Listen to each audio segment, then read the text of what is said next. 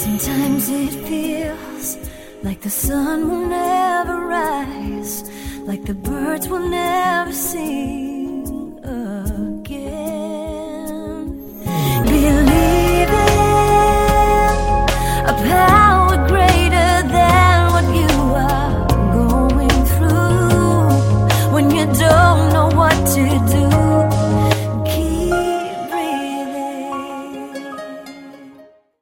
that's right. When you don't know just what to do, just keep on breathing.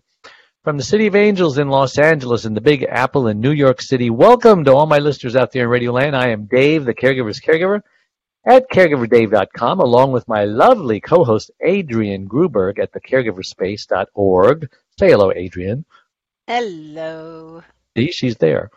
Coming to you live and on demand 24/7 on 24 global audio and video platforms, including, let me take a big breath, iHeartRadio, iTunes, YouTube, Spreaker, SoundCloud, HealthyLife.net, Vimeo, Stitcher, Blog Talk Radio, Mixcloud, Listen Notes, Blueberry, Player FM, Podcast.com, VIP, Internet Radio, TuneIn.com, Facebook Live, Owl's Tale, Ubook, CastBox, Instagram, Twitter, LinkedIn, and of course, CaregiverDave.com. And we're so proud to be voted #1 caregiver podcast of the top 50 on Player FM. And there's more. One of the top 6 best podcasts by Caring.com. But wait, there's more, as well as the #3 podcast out of thousands of caregiver podcasts on FeedSpot. And we do have an exciting show planned for you today. Loren Gelberg-Goff. You know you have someone important when they have 3 names. And she even has an initial. That makes 4. Loren M. Gelberg-Goff is a psychotherapist, and she probably has letters after her name as well. So, oh my gosh. Yes. Author, speaker, has become best known for creating the powerful, life-changing program for caregivers called Take Back Your Life. Before we get started, I want to take this moment to thank my last week's guest. It was actually a couple of weeks ago because our last week's guest didn't show up, and Adrienne and I were the guests, and we did a great job, I thought. But before that, it was Brandon Granados, my personal trainer who works at LA Fitness. Not right at the moment, of course, but he showed us some really, really good tips on staying in shape when you're stuck at home.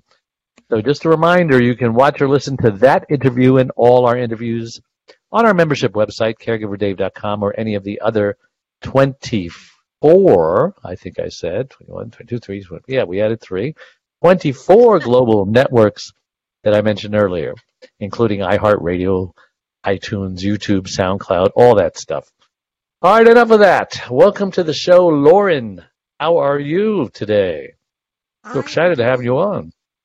Thank you. I am really glad to be here. I am having a good day today, so it's even better. It's a good day. Yes, it's a good day in LA, and it's a good day in New Jersey, and it's a good day in Manhattan. It is. Right? I actually saw the planes fly over. The blue ones, the blue angels. You saw them? Yeah, I saw a preview of them on TV. Yeah, they were in New York, right? Well, they were in New York, Yes. and they were going down. They were in New York, Jersey, and now they're headed down to Philly. Yeah. I was in Huntington Beach when they were there on the beach doing a show, and they are amazing. And they are so loud. I mean, they're coming toward you. You see them coming toward you very quickly. You don't hear a thing until after they pass you. Then, my God, it's deafening. It's amazing. Amazing. Well, Loren, I usually give my guests one question, the same question, and that is, who is Loren Gelberg-Goff, and why did God put you on this earth? Well, I have probably been a social worker or therapist in some way, shape, or form forever. I was the one everybody went to with their problems, with their concerns, their angst. And I went into social work, working in hospitals, hospices, clinics for multiply handicapped children. And I really saw the need for being there for the people who were being ignored, the caregivers, who were either taken for granted, ignored, neglected, dismissed, and I saw what it did to families, and it just became a major driving force in all the work that I've done. And I've been doing it forever. Yeah. You got it down, all those adjectives of all the things that caregivers are. You nailed it. And they still are today. And I don't know if we'll ever make a dent in making it better, but we're going to sure try, aren't we, Adrienne? Yeah, I just wanted to know, how long ago did you start to have your focus on caregivers? Probably significantly so. Probably 15 years ago. Uh-huh. And it's been an ongoing process. My husband became disabled about 25 years ago. I was telling Dave before we started, my husband passed away last month. Oh, I'm sorry to hear that. Thank you. You're still grieving. Well, I haven't really had time to grieve him because, as I was explaining earlier, my son was diagnosed with leukemia at New Year's. Oh, God. You need a hug. Yeah. Right? And we got him up here from where he was stationed in the Air Force in North Carolina. We got him up here at the end of February, and then he was admitted with a fever after a round of chemo. In preparation at some point to do the bone marrow transplant, and he did get the corona COVID-19, and he's from been the hospital? In the hospital.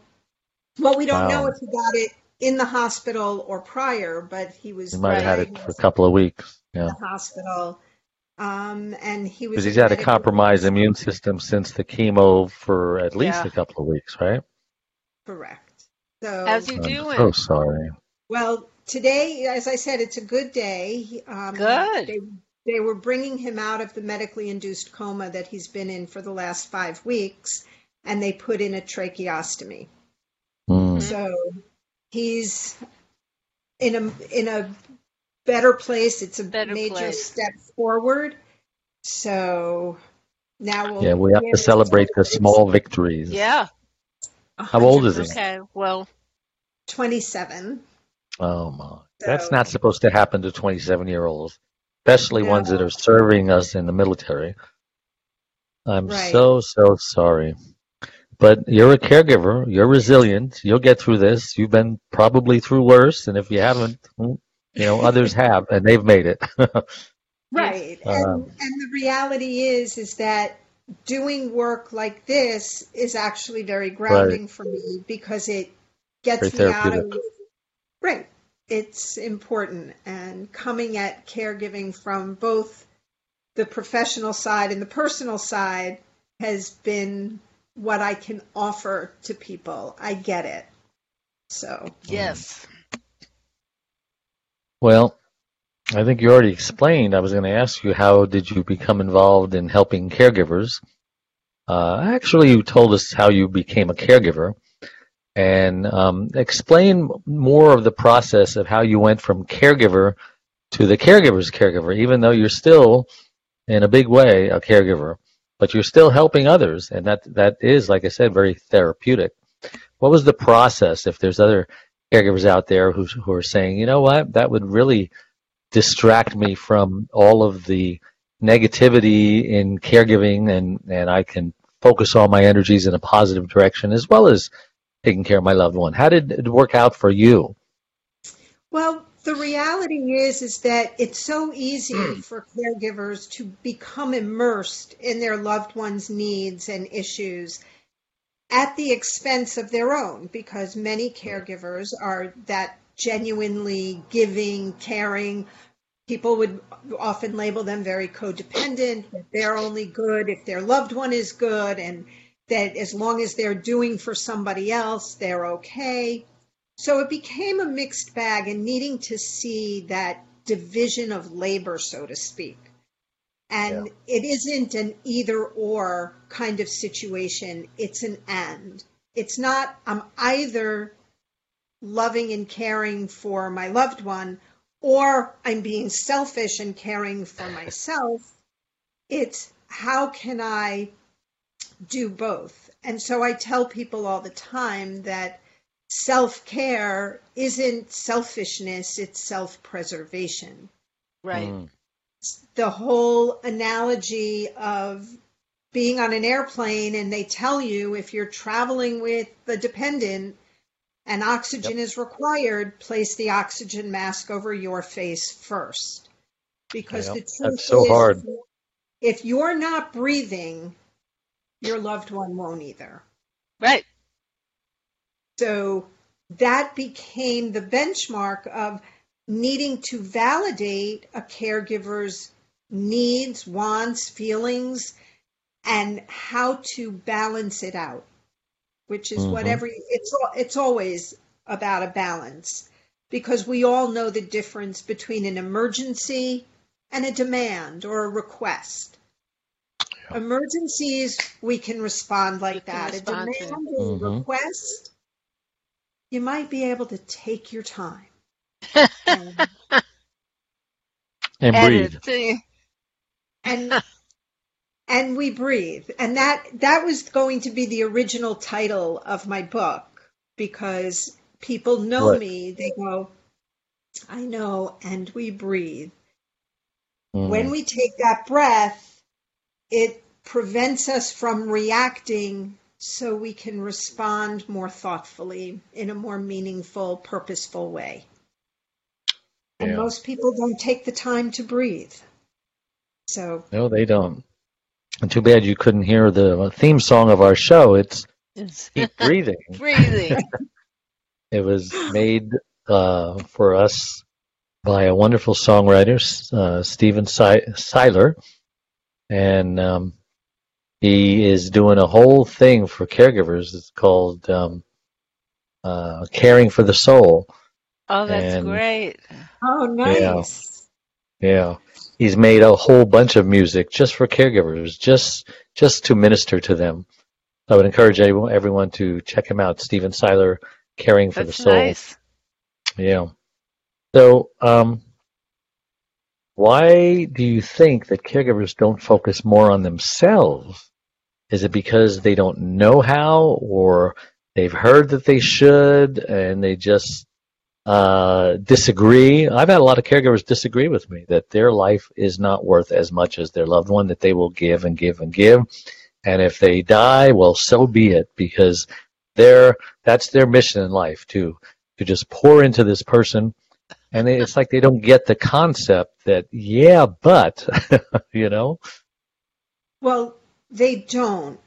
And many caregivers, whether they acknowledge it consciously or not, really become martyrs. Right. And think that they get extra points in some way, shape, or form for being a martyr. But the truth of the matter is, throughout history, there's never been a happy martyr. They've been stressed, they've been strained, they've been burnt to a crisp in many ways. And my goal is to help individuals recognize that there's actually greater joy when we can have a balance. And it's a hard thing to do when you've been caregiving for so long, that everything you've learned, either because family members have told you you have to do this because there's no one else who can. Your loved one doesn't want anybody else to step in. So it kind of is this quicksand of struggle that caregivers are really good at pushing those feelings away. Yeah. And I've been guilty of it myself. You put one foot in front of the other and do what you have to do. You do what you have to do. Yeah, and you mentioned joy. You know, there's a lot of caregivers. I have 37,000 in my Facebook group. Adrian has over 165,000 last count.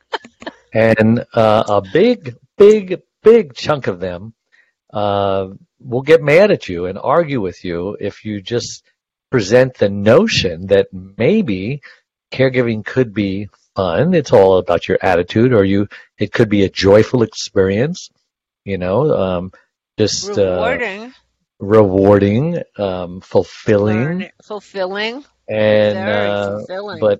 But they're just what's fulfilling? What's fun about it? I just my diaper, and it gets into how today was, and today was a nightmare, for them. Right. And why should joy? Why do they feel undeserving of joy? It's like, if I'm having fun or a good time, then I must not be doing my job, because caregiving is not supposed to be fun. It's a whole mindset, isn't it? Well, it is a mindset. And I think early on, many people became caregivers by a crisis. Somebody got terribly sick. They were in an accident. Something happened that was critical. Boom. And right. And you do anything in that critical moment. And then it goes on and on and on and on. And we slide into this mode of rescuing, taking care, managing, in a way that you kind of lose sight of what was life like before. Right. How long did you say you took care of your husband? It was the first 20 years were the real challenge. So you really had the evolution of the experience. Yeah. Correct. And it was interesting because about 10 years into it, I learned about the Wealth Spouse Association. Yeah. And I had pushed it aside because I was not at the time seeing, I was like, life is going on. I had 2 children to raise. Life was happening. I was working. I was keeping my practice going. And it wasn't until much later that I went, why did I not connect to this organization? Because a lot of caregivers see it as just normal life. This is what I have to do. This is my role as a child, as a spouse, as a parent. And we don't label ourselves as caregivers. It's just life. I mean, Well Spouse is a great a great organization. And they're based in Jersey. Correct. Right? Are you active with them? I mean, do you... I've gone to some. I've offered, I've participated. So, the last year or so has been a little challenging. My husband actually made improvements in the last few years, and probably the last 5 years. He actually was improving and kind of coming back to life. So it was, well, we don't have to identify that way as much anymore.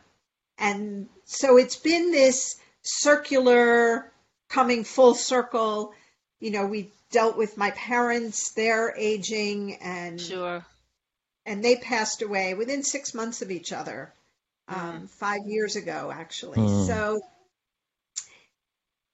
caregivers often, even no matter how many, I think it's amazing that there are 43 million family caregivers in the United States, and everyone feels isolated and alone. Right. At least 43,000. Right. 43 million. I think it's much higher. My official number is 60 Mine's million. even higher than that. Yeah, especially with the coronavirus now. We have. Go ahead. What, we got to take a break. No, I was going to say we have a viewer, Kelly Hansen. Viewer. We have many, actually. She says, because so many people are home. She says, I've been caring for my mom full-time for the past 8 years, who has been dealing with a stress-induced case of chronic Lyme disease. And it says see more, but when I'm hitting see more, nothing happens, so I can't see the rest of it. Okay. But she goes on, my biggest challenge in focusing time on myself is the money aspect of getting help with my mom's care. It is overwhelming. And we'll talk about that. Let's take a quick break and we'll be right back. Our featured speaker is a best-selling author who has written numerous books and articles. He's a speaker, life coach, and host of Dave, the Caregiver's Caregiver radio program. He frequently appears on television and radio shows all across the country and has even shared the stage with Suzanne Summers at Harvard. But his most important role is caregiver to his beautiful wife, Charlene, for over 22 years. Please welcome Mr. Dave Nasani! I want to share with you a love story. In a couple of weeks, my wife and I will be celebrating 44 years of being together. My wife, Charlene, and I had a fairy tale, storybook, romance, courtship, and marriage for the first 21 years of our lives together. One day, out of nowhere, my wife has a headache, the headache of her life. She suffered a massive stroke, and it left her severely speech-impaired and paralyzed on the right side. And in that moment, our world turned upside down. I got to tell you, the next 2 years was like a living hell. I just didn't know what to do. I felt guilty most of the time. I became a caregiver. I didn't even know what a caregiver was. I was experiencing the same problems that other caregivers experience. If you don't take care of you, I can't take care of her.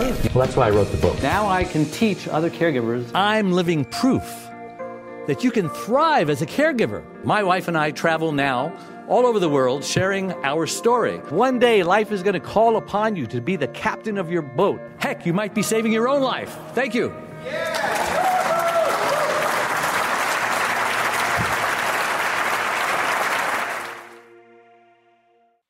Okay, and we're back on the Caregiver Dave Show with Adrian Gruberg, my co-host, and with my wonderful guest, Loren. I lost my notes. Gelberg-Goff, got it. Loren Gelberg-Goff. Not a name that just rolls off your tongue. But if I don't write that down, it's give up the Gelberg. Yeah, you probably should, Loren. So how would you answer Kelly about finances becoming a problem with the aspect of getting help with her mom's care? I mean, that's a typical problem. It's real. It's a very real problem. And sometimes, depending on what her mom's needs are, if Kelly needs a break just to take time for herself, sometimes through a church or a synagogue, and now it's very difficult because of the virus. People are not coming around, but this virus will not last forever. And so it's asking through community organizations, whether it's the United Way, churches, synagogues, community centers, if there are people who are willing to come and sit with your mom for an hour or two, so you can go shopping, you can go have coffee with a friend. Yeah. And it's starting there, and it depends on what the needs are. And the United And don't Way be shy to ask also. People are just, they don't want to ask. They don't want to feel indebted. They don't want to put them out. But ask. What if you were them? You would be offering to help, Well, the reality is that this woman had friends at some point. Maybe the daughter could reach out because God knows these people don't want to be left with strangers, as you said. Right. And if for some reason none of their friends call anymore because you were so negative and you were complaining to them, and now they're afraid to call, you call them, save the complaining for your caregiver support group, which you should be in, either real or online. And, Adrian has one, I have one, and you probably have one as well. And so there's no excuse not to get a support group. Complain to them. And that's a place to vent. So call your friends that used to come by, that used to call and say, hey, I just want to apologize for being so negative. Nobody likes to be around Debbie Downer. Let's talk about positive things. So how's your life been? Just reestablish that relationship. And then maybe they'll say, is there anything I can do to help? Say, yes, you can.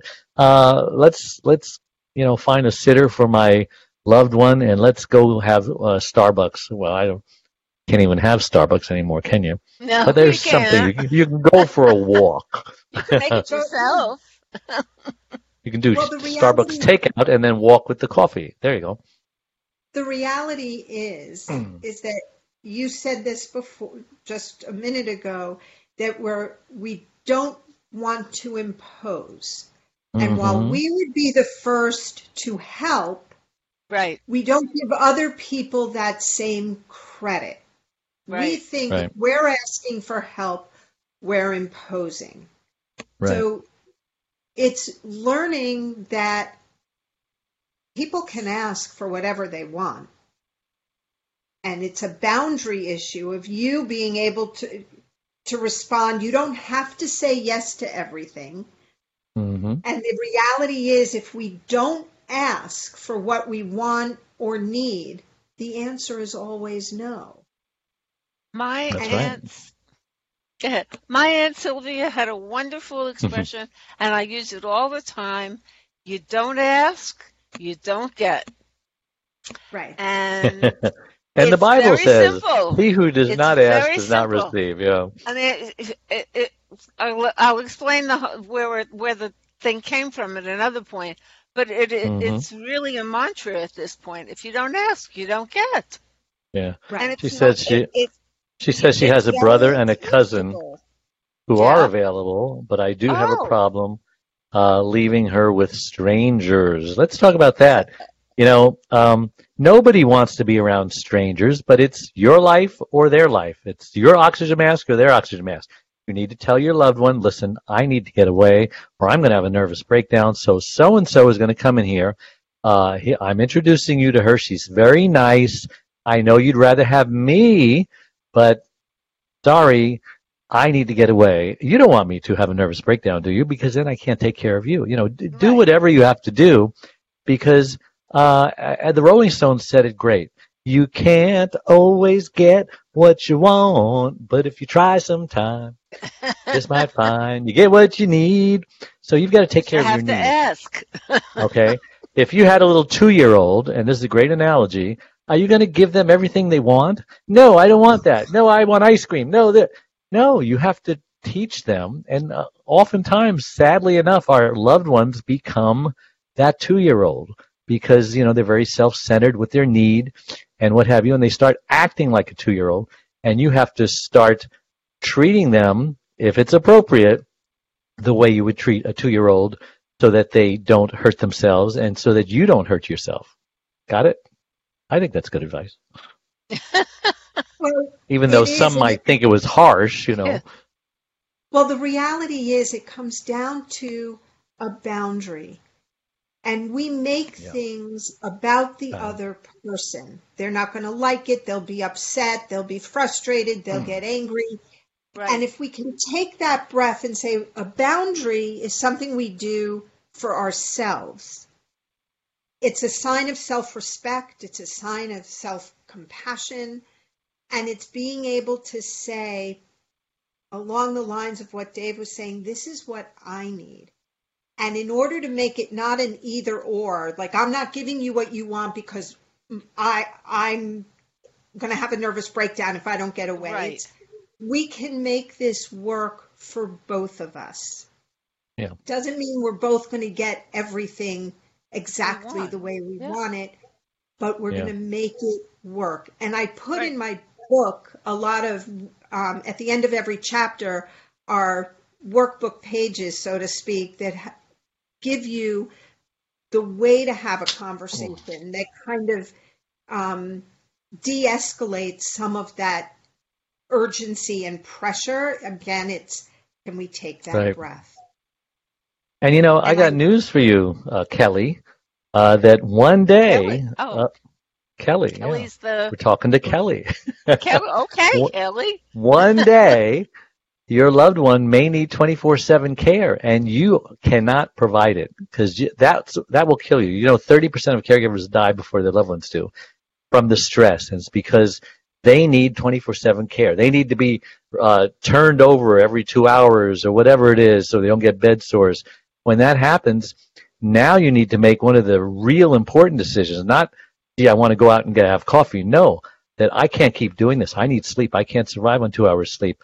My loved one needs to be in a facility, and that is hard. or my loved one needs to stop driving their car. I need to take the keys away. You've got to get in the habit with little decisions like this, or you will be one of those 30% who actually dies. And it's just so unnecessary. Loren, what is your tip for how to approach when you can't really fulfill the needs that this person has anymore and needs to go into a facility? Well, one of the first things and that everybody needs to do is most likely talk with an estate planning elder care attorney on a financial level to know what needs to be done. Because if you're going to need, if you don't have a large estate, a bottomless well of money, which most of us don't, then it's talking to an attorney to deal with what those finances are, so that when there's a 5-year look back, so that your loved one can have Medicaid coverage. Medicaid, yeah. You have done that work. People don't like to do it because it sounds like, why am I only thinking about finances? But the reality is, if we're not taking care of it now, a financial planner said the best time to have planted a tree was 20 years ago. The next best time is today. Mm-hmm. So it's something that needs to be addressed. And so that whatever we lay out and can look at can decrease our stress. The unknown, like we're all dealing with COVID-19, with what will my loved one need? How long is this going to go on? Those are unknowns, and unknowns always create anxiety and added stress. So we want to put things in a position where what can we control? If I am afraid to leave my mom or my loved one with a stranger, my brother who lives far away, my uncle who hasn't been close in years, those are fear-based messages. Right. So I tell people all the time, ask yourself one question. And people who know me know this is my favorite question. What's your desired outcome? And a desired outcome has to fit 2 requirements. 1, it has to be what you want, not what you don't want. And number 2, it has to be something over which you yourself have control. So people often will tell you what they don't want. Well, I don't want my mom to go into a nursing home. Well, I don't want to have to ask my neighbor to go grocery shopping for me. That's what you don't want. What do you want? Well, I need milk and juice and eggs in the house. What are your options? So what do you have control over? We can't make people come and help. But if we, as you said before, Adrienne, if we don't ask, we don't get. Exactly. And people want to help. They don't know what to do because 99% of the time, every caregiver, everybody listening, looks and acts like they have it all together. So people don't know to ask. Yeah, and they feel uncomfortable too. The other thing was, when I was taking care of Steve, people used to, if Steve was in the hospital or if he was having treatment that day or whatever, they would come up to me if they were visiting and say, "How's Steve?" No one ever asked how I was. And I think that's a big part of why caregivers stay so centered on the person that they're taking care of rather than themselves. Yeah. Because they get used to not being asked. That's the neglect and the dismissal, and because you look like you have it all together. Life goes on. Oh, you look like you're in control of it. Yeah, I can do this. Doing a great job. Keep it up. Yeah. And what I've always said is, you got to have the questions ready. If somebody says, "What do you need me to do? What can I do for you?"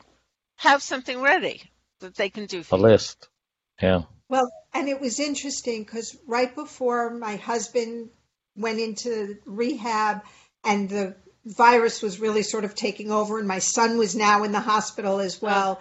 And a neighbor I called a neighbor and he said, well, can I do anything? And I said, you know what? I need Tylenol. I only use Advil, but I needed Not Tylenol because now. they said only use Tylenol.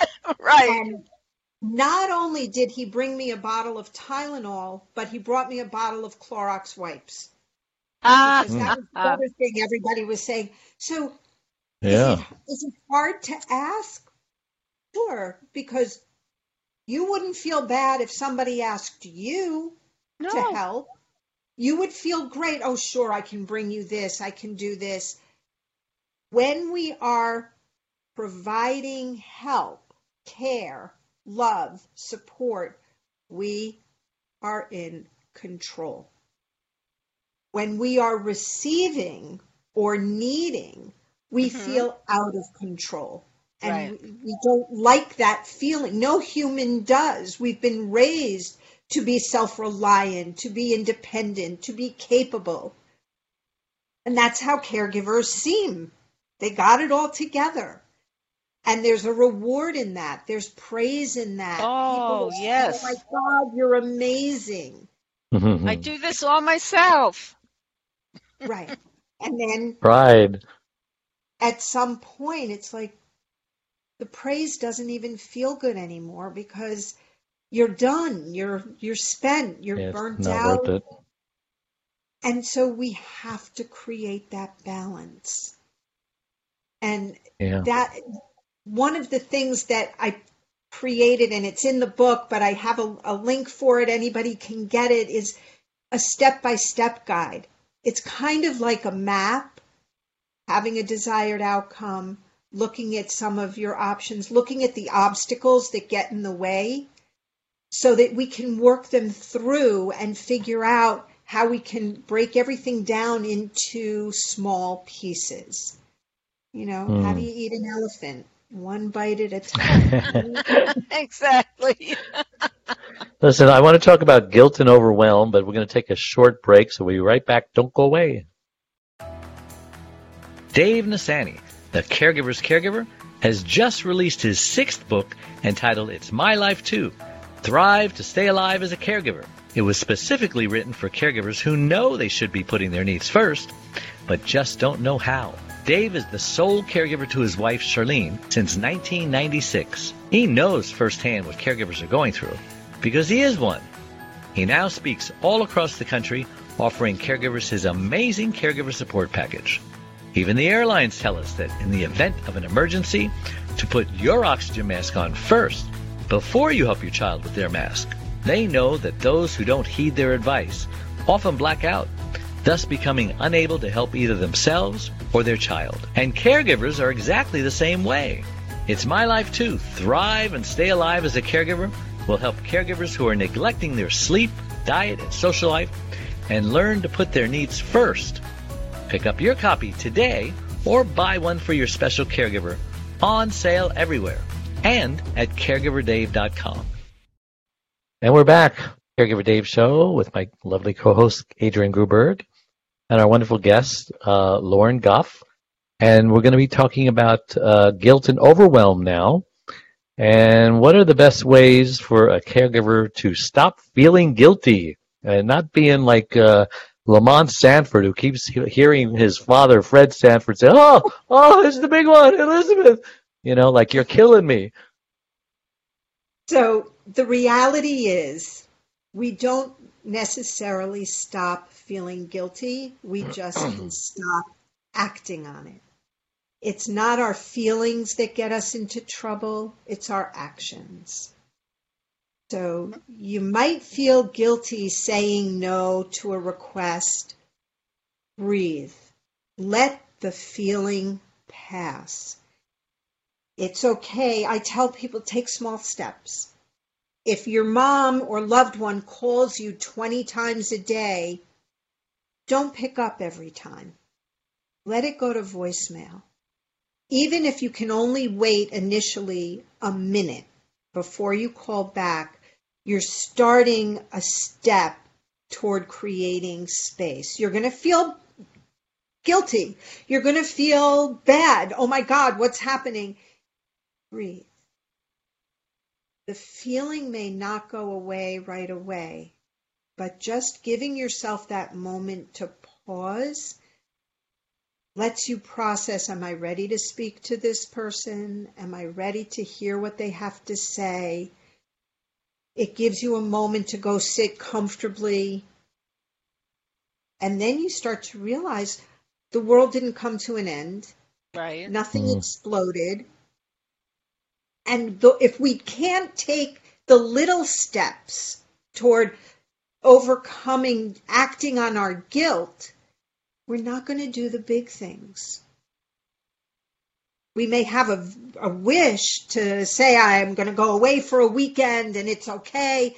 But if we can't do the little things like not answering every phone call or not running the minute they say, please come, saying, I can come on Thursday, I'll see you at noon on Thursday, instead of dropping everything. Right. And running. Well, ordering in pizza instead of a home cooked meal. It's like, take that breath. Okay? I hear what you need. I understand how important it is, and I can bring it to you on this day. Will you feel so guilty? Much better. Ultimately, if you do feel guilty, it's undeserved guilt, because there is such a thing as deserved guilt. I deserve this, and undeserved guilt. Hey, I don't deserve this guilt. Why are they throwing it on me? They're doing it right. Well, it's the difference. But look, if we feel guilty, it means we have a conscience. That's a good thing. And it's like a traffic cop, saying, "Hey, are you speeding?" No, I'm not speeding. Okay, go ahead. But the first feeling people get when they're called out on something, like, you get called to the principal's office, nobody first thinks they're being called down to get praised for something. The first reaction we have is, oh my God, what did I do wrong? Even if you did nothing wrong, somebody may label what you're doing as wrong. Yeah. You may think, based on old beliefs, that what you did was wrong. But I tell people all the time, don't believe everything you think. Challenge it, question it, be skeptical about it. Because we're letting go of old beliefs so we can be healthier caregivers, so we can provide for ourselves and our loved ones without the guilt dictating our behavior. Good. Now, caregivers get angry a lot and feel resentment. Really? Because especially if they don't implement boundaries, like you mentioned. If somebody's constantly upsetting you and you're getting angry about it, guess what? It's your fault, because you probably didn't put down a boundary, a line not to be crossed, and consequences if it is crossed. And they don't know where the line is. They don't even know if there is a line. And so you need to implement the boundaries so that anger can be, hey, remember we had this discussion yesterday that if you said that or you did that this would happen.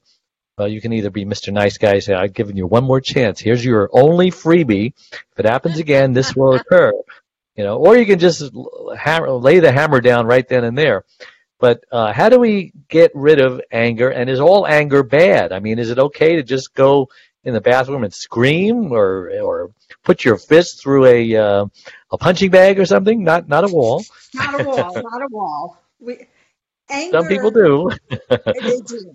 But so here's the thing in my perspective on anger, that anger is energy.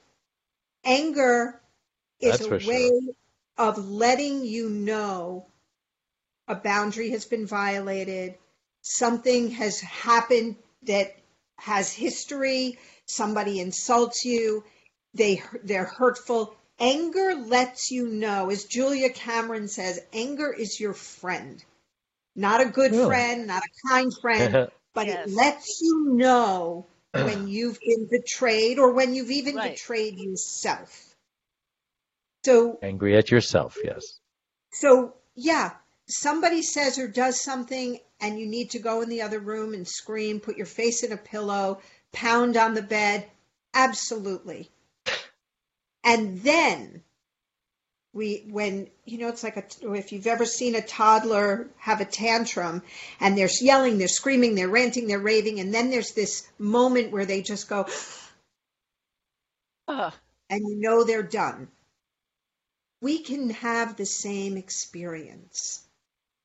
So we can let the energy out, go talk to a friend, go take a walk, pound the pavement, vent to a friend.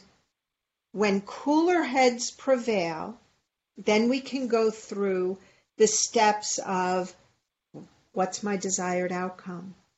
What is it that I need to communicate? What just happened? What do I need going forward? And we can have that conversation in a productive, meaningful way. Screaming our heads off at somebody, it's a volcano erupting, but now we're going to have regret. We're going to feel guilty. We're going to feel there's too much mess to clean up. So we want to avoid it. Yeah. Time's really going fast. We're running out of time, but I've got one more question before we find out how we get a hold of you. And that is caring for a family member is it just brings a whole bunch of new and different challenges than caring for a stranger, for example, especially mothers. The mothers and daughters have this chemistry going around. I don't mean good chemistry, or it could be a father and a son. It could be, could be a child that wasn't your favorite child that you never, had trouble liking. I love them, but I don't know if I like them. And now you're in a caregiving situation with these individuals. What special challenges and how should we deal with caring for a family member? So it's making sure that you are also caring for yourself. We can do anything if we're not just making it all about them. Boundaries are important. Setting limits are important. Being able to bring in help is important, because if you are doing everything for this person where there's been a challenging relationship, the anger and the resentment and the burnout will just happen that much faster. And if we're not loving ourselves, it's really hard to love and care for anybody else. The well will just be dry. So it's like the phone that is flashing at you 2% because you weren't charging it, same thing. The gas tank that's on empty. Sometimes I know with my mother, she was a very difficult person, and I was told to treat her like a crazy person and just let her talk. Now, how'd that work out for you? It worked out. But you can just let the other person vent and get all of their stuff out, and just not take the bait. Don't answer. Don't fight. It takes practice to not take other people's comments personally. Yeah. And so I've recommended to people, if someone is really dumping on you, literally take a step back, take a step to the side, acknowledge this is their stuff flowing past you. It's not yours. Exactly. But that takes practice. And the only way we're going to practice something is if we're willing to make a change. And everybody listening, I would love to believe that everybody listening is listening because they want help. They want support. They want to learn new ways to be a caregiver that includes caring for themselves. I'm going on the premise that I know that's why people join my group, my telephone support group. I know that's why people reach out they're looking for something, but it doesn't matter how much insight, awareness, care we have. Are we willing to make a behavioral change? And that's what we're talking about. Sometimes it's just a simple thing like, I'll let that call go to voicemail. Mm-hmm. I won't run for you today. I'll do it tomorrow when it's more convenient for me. Those can be simple things. They can have a huge impact, but the success is if you're doing something for you that doesn't neglect your loved one, but allows a greater balance. Yeah, you know when you really must be there. Correct. And you know when it can be done tomorrow. Right. Yep.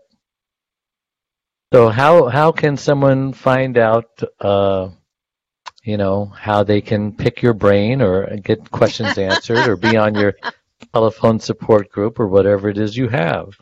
And the book. Well, the book. The book is Take Back Your Life, A Caregiver's Guide to Finding Freedom in the Midst of Overwhelm. And it is available as an ebook on Amazon. You can write to me and I'll even personalize it and mail it out to you. So there's that. There's also the step-by-step guide, which can be really helpful. And that's takebackyourlifeguide.com. And I do have a Facebook group. You can find it at Loren Gelberg-Goff. It's the self-care for caregivers. LorenGelbergGoff.com has everything on my website. But if you want, is there a dash between Gelberg and Anger on the website? No. Is it just Gelberg or Gelbert? Gelberg. Goff. Yep. It's LorenGelbergGoff.com. But if they want something immediate that you can do for yourself right now, takebackyourlifeguide.com. You can download, right. It's an audio, it's a transcript, and it's the guide itself that's really, the person who created it for me did a really nice job. So it's great. It's very pretty. And it really awesome. Your telephone support group, how do you join that? Is that all on the information on the site?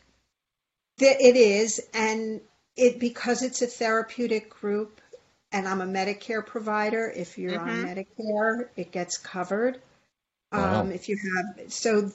I made it as reasonable and financially feasible as possible. So because I have been so committed to making sure people get the support they need. Mm-hmm. So good. I think just that's have wonderful. To reach out. I'll make it work. We find a way to make it work. And if you want to get a hold of Adrienne, it's Adrienne at thecaregiverspace.org. And Adrienne has a Facebook page, 165,000 strong, thecaregiverspace.org. And I have a caregiver. Space. No .org on Facebook. It's just the on caregiver Facebook. space. You're right, the caregiver space. It's Silly me. And caregiverdave.com. And the Facebook page is Caregiver Dave. Oh, no. The Facebook page is Dave, the Caregiver's Caregiver. That was before we shortened it. So maybe one day I will shorten it, but not today. Anything else before we say goodbye? Thank you so much for having me. This has been great. Thank you. It was a pleasure. It has been great. You were a very good guest. Thank you so much for coming on. And we'll see everybody next time. Bye-bye.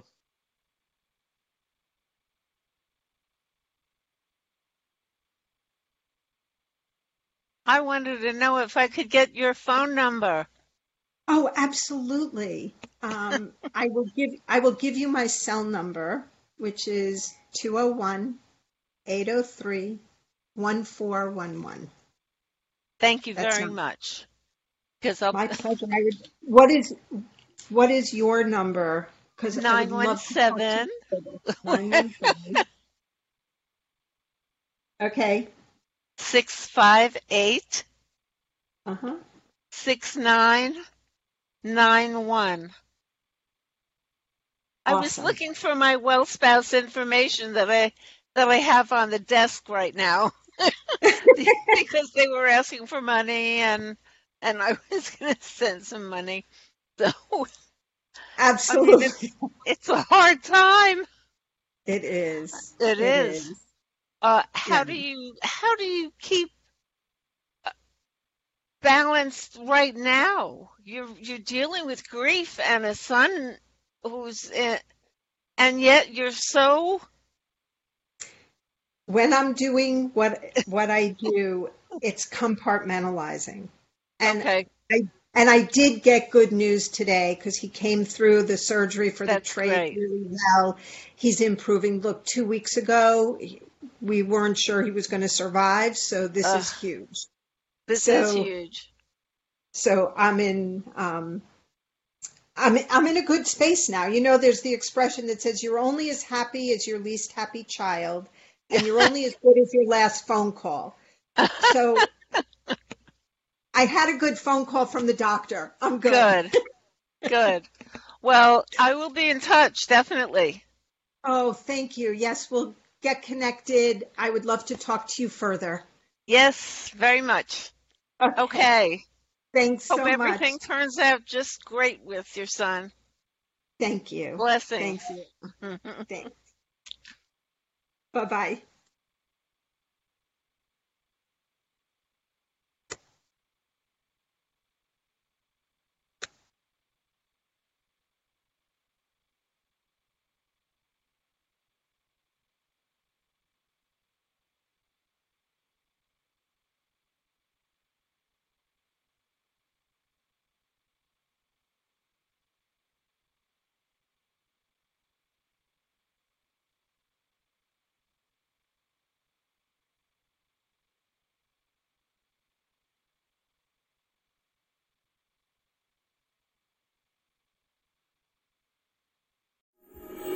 Sometimes it feels like the sun will never rise, like the birds will never sing again. Keep breathing, take it in and let it out. Keep